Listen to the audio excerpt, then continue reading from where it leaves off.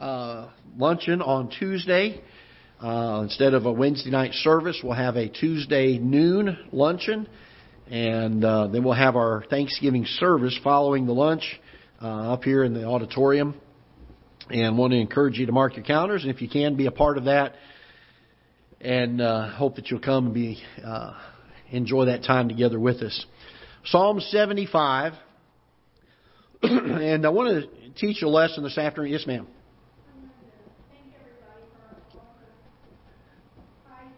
Yes. Amen.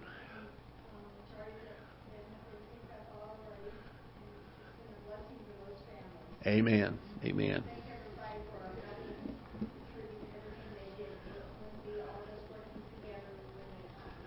Amen. Amen. Praise the Lord for that. And all right, Psalm 75. And we're going to be brief this afternoon. I've had a little bit of trouble coughing today, so we won't be too long unless I get feeling better. Then we'll be real long. So depends on how it works out. But I want to teach 4 things that are the enemies of thankfulness. The 4 things that are enemies of thankfulness. We're looking forward to Thanksgiving this week, and certainly our thoughts, if not throughout the year, at least this time of year, will be directed towards thanking the Lord for His blessings to us. And there are 4 things that will cause us to not be as thankful as we should according to Scripture. And let's look in Psalm 75. The psalmist writes, "Unto Thee, O God, do we give thanks. Unto Thee do we give thanks, for that Thy name is near, Thy wondrous works declare."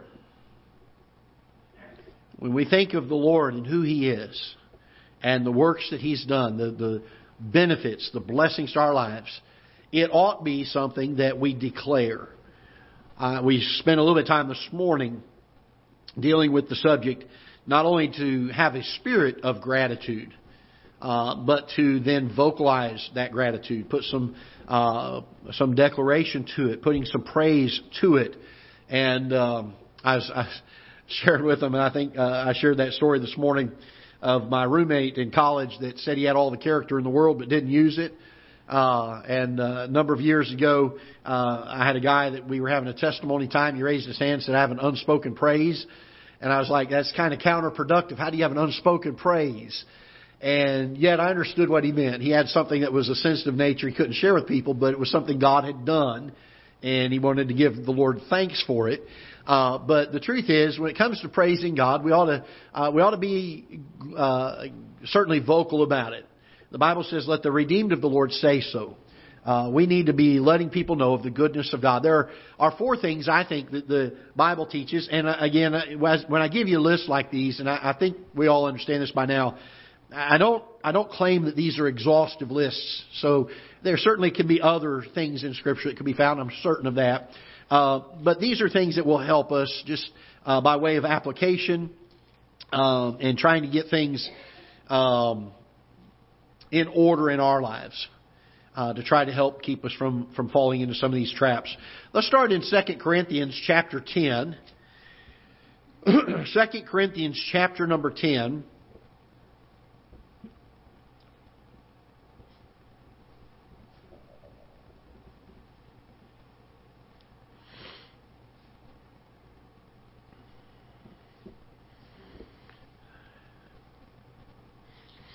And let's look in verse number 12. 2 Corinthians chapter 10 and verse number 12. "For we dare not make ourselves of the number, or compare ourselves with some that commend themselves. But they, measuring themselves by themselves and comparing themselves among themselves, are not wise." One of the things that will cause us to not be as thankful as we should is to have a spirit of comparison. Oftentimes, we try to compare the blessings of God on our life by how they measure up to how God's blessings are in what we perceive to be God's blessings in someone else's life. And we begin to compare ourselves. And it can go 2 ways. It can cause us to feel inadequate. Maybe if we see someone who we feel like God is blessing more than us, It could go the other direction. Maybe we feel like we're more blessed than other people, and it could make us boastful or prideful about it.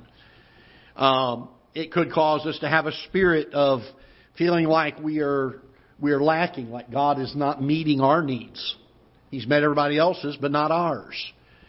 And you got to keep in mind that when we compare ourselves with other people, all we see is a small portion of their lives. I'm amazed. Social media has been one of the most destructive things in Christianity, I think, in today's world in a number of ways. It's allowed people to gossip and speak slanderous things from the privacy of a screen and in their rooms, and they put it out there for all the world to see, and it's caused a lot of harm to the cause of Christ. But I think one of the other things that it has done is it has caused us to envy and be covetous of other people's lives, because we see just a sliver. People post things about how great this is in their life or how great that is in their life. And you don't see the negatives. Even sometimes in dealing with some of my own children and even some other folks that they say, boy, so-and-so over here, they've got everything it's great in their life. And I know that person and I know what's going on in their life. And I'm like, it may not be as good as you think it is. We've got to be careful that we don't compare ourselves with others when it comes to the blessings of the Lord. We need to not put our eyes on what God has done for others and be envious or covetous of that, as much as we need to look at what God has done for us and be grateful and thankful for that. Because God has given to us the things that He desires to give to us. And there are times that we can live in such a way that we hinder God's blessings and we miss out on some of those. That's not someone else's fault. That's ours. And so one of the great enemies of thankfulness in our lives oftentimes is this idea of comparison, keeping up with the Joneses and having that mindset of God is blessing them more than He's blessing me. Or maybe the opposite. Maybe God is blessing me more than them, and boy, I must be His favorite, and getting a proud or boastful attitude about it. And so that can be a hindrance to being as thankful as we should. Secondly, let's turn to Psalm 62. Psalm 62.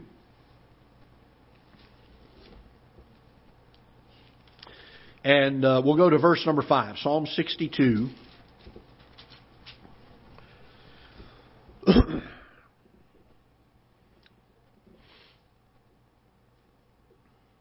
And verse number 5. The psalmist says this, "My soul, wait thou only upon God." So the psalmist is speaking to himself, if you will. He's addressing his own soul. And he tells his soul, he says, "My soul, wait thou only upon God, for my expectation is from Him." The second enemy of thankfulness is a spirit of entitlement or expectation, that somebody owes us something. Somebody said it best one time this way. They said the foundation of gratitude is an expectation of nothing. The foundation of gratitude is the expectation of nothing. Sometimes we may do something nice for someone, and then we get upset if they don't send us a letter of thankfulness or a card saying thank you for that. Can I tell you this? Why did we do it in the first place? Was it so we could expect some recognition on it? Now, I think we ought to be thankful and we ought to be grateful. We ought to respond to things like that. But on the side of the giver, oftentimes we have a selfish motive in giving. And that is the recognition of other people. Sometimes it's on the receiving end. We have an expectation that people owe us something. And it robs us of our joy. It really does. We begin to expect something, and then when it doesn't happen, we get all bent out of shape about it, sometimes even bitter about it or upset about it, and it robs us of our thankfulness. May we, as the psalmist said, put our expectation in only what God has for us. If God gives it to me, I'm thankful for it. I have expectation of nothing. The truth is, God doesn't owe us anything. He doesn't owe us anything. He's chosen to obligate Himself to love us. And by the very nature of the fact that He's created us, there's a nurturing desire in His heart to love us. And I understand that.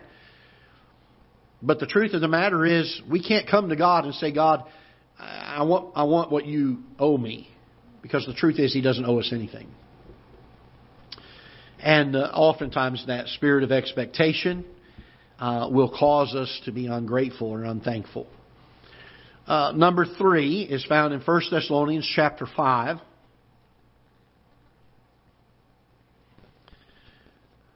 1 Thessalonians chapter 5.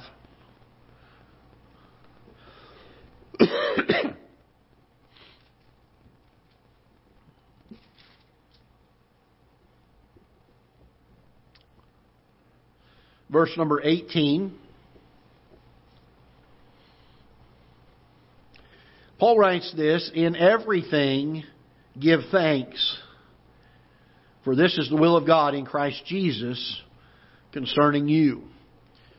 Discontentment. In fact, the Bible says this, "Godliness with contentment is great gain." But a spirit of discontentment will rob us of our thankfulness. If we get to the place where we don't give thanks in everything, we become unthankful about things. Here's what happens. Typically, it is human nature, at least. Let's put it this way. I don't want to say typically. It's human nature for us to focus on the things that we wish God would do in our lives, rather than being grateful for the things that He has done in our lives. And that is a tendency of the old nature, the old flesh. For us to look at and say, "Well, I really wish God would do this, and He hasn't done it yet." I was trying to help a fellow a while back that was asking me to pray for someone that they cared about, and that God would change their life. And I said, "I'll make it a matter of prayer." So for several weeks, about 5 or 6 weeks, he and I prayed and prayed and prayed. "Lord, get a hold of this person's heart and change them." And after about 5 or 6 weeks, this fellow came back to me and he said, "God hasn't answered our prayer." And I said, "Well, you got to understand something.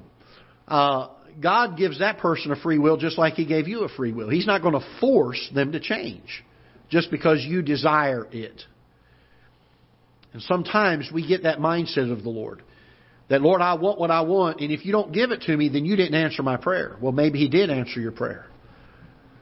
Maybe we need to just be content with what God does choose to give us. I'm reminded of George Mueller, who started a lot of orphanages, several orphanages over in England, and did a great work and had some miraculous things that happened strictly by prayer. He never petitioned people for money or the funds to be able to open these orphanages, and yet God miraculously supplied.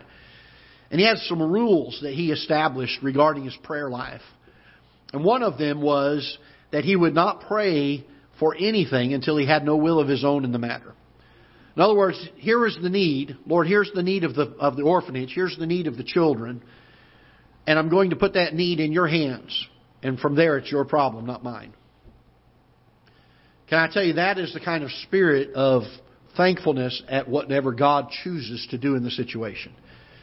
To not have this tendency to be discontent just because we didn't get what we wished God would do for us.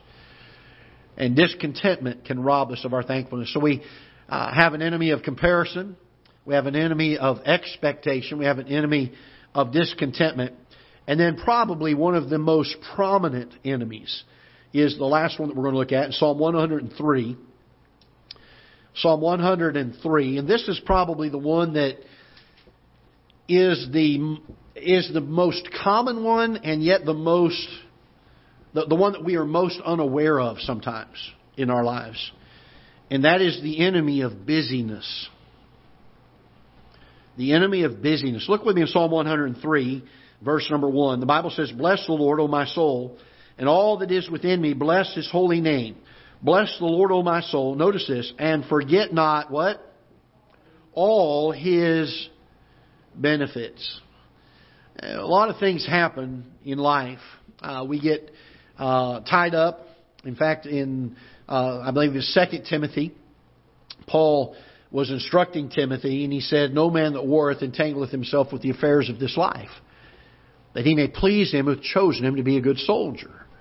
The idea being that you can become distracted, you can become encumbered, and Hebrews chapter 12 talks to us about laying aside every weight and the sin which does so easily beset us. And I believe the weights are things that would distract us and cause us not to be as focused on the things of the Lord as we should. And the truth of the matter is, life can become very hectic to us. Life can become very distracting to us. We can become so busy with life that we don't take time to stop and think about what has God done good for us. The psalmist said, "Bless the Lord, O my soul, and forget not all His benefits."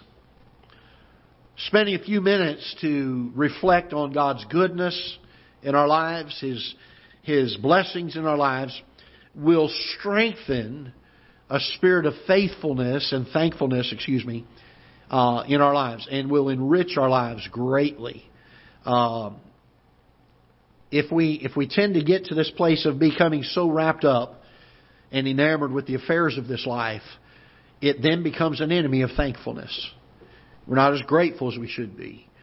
So four enemies that I believe the Bible speaks of here. One of them is comparison. Let's not compare ourselves with other people. Number 2 is expectation. Our expectation should be only what the Lord has for us. Number 3 should be the enemy of discontentment. Discontentment. Not focusing on what we wish God to do for us, but being thankful and appreciative of what He has given to us. And number 4, busyness. Busyness. To make sure that our life does not become so enamored and so wrapped up in the affairs of this life that we don't take time to see the good hand of our God upon us. One of the wonderful things I love about the book of Nehemiah is he was always quick to speak of the goodness of the hand of God upon him, how God had prospered the work, how God had prospered the journey. May we take the time out of our schedules to stop and to think.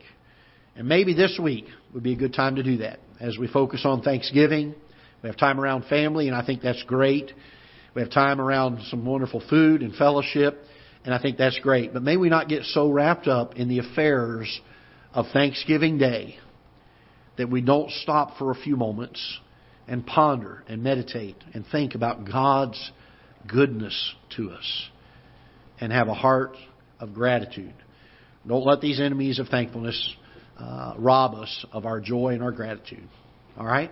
Let's stand together. We'll be dismissed. Father, once again, we come to you. We're thankful for your word. It's instruction to us. May you use it in our lives to help us to not be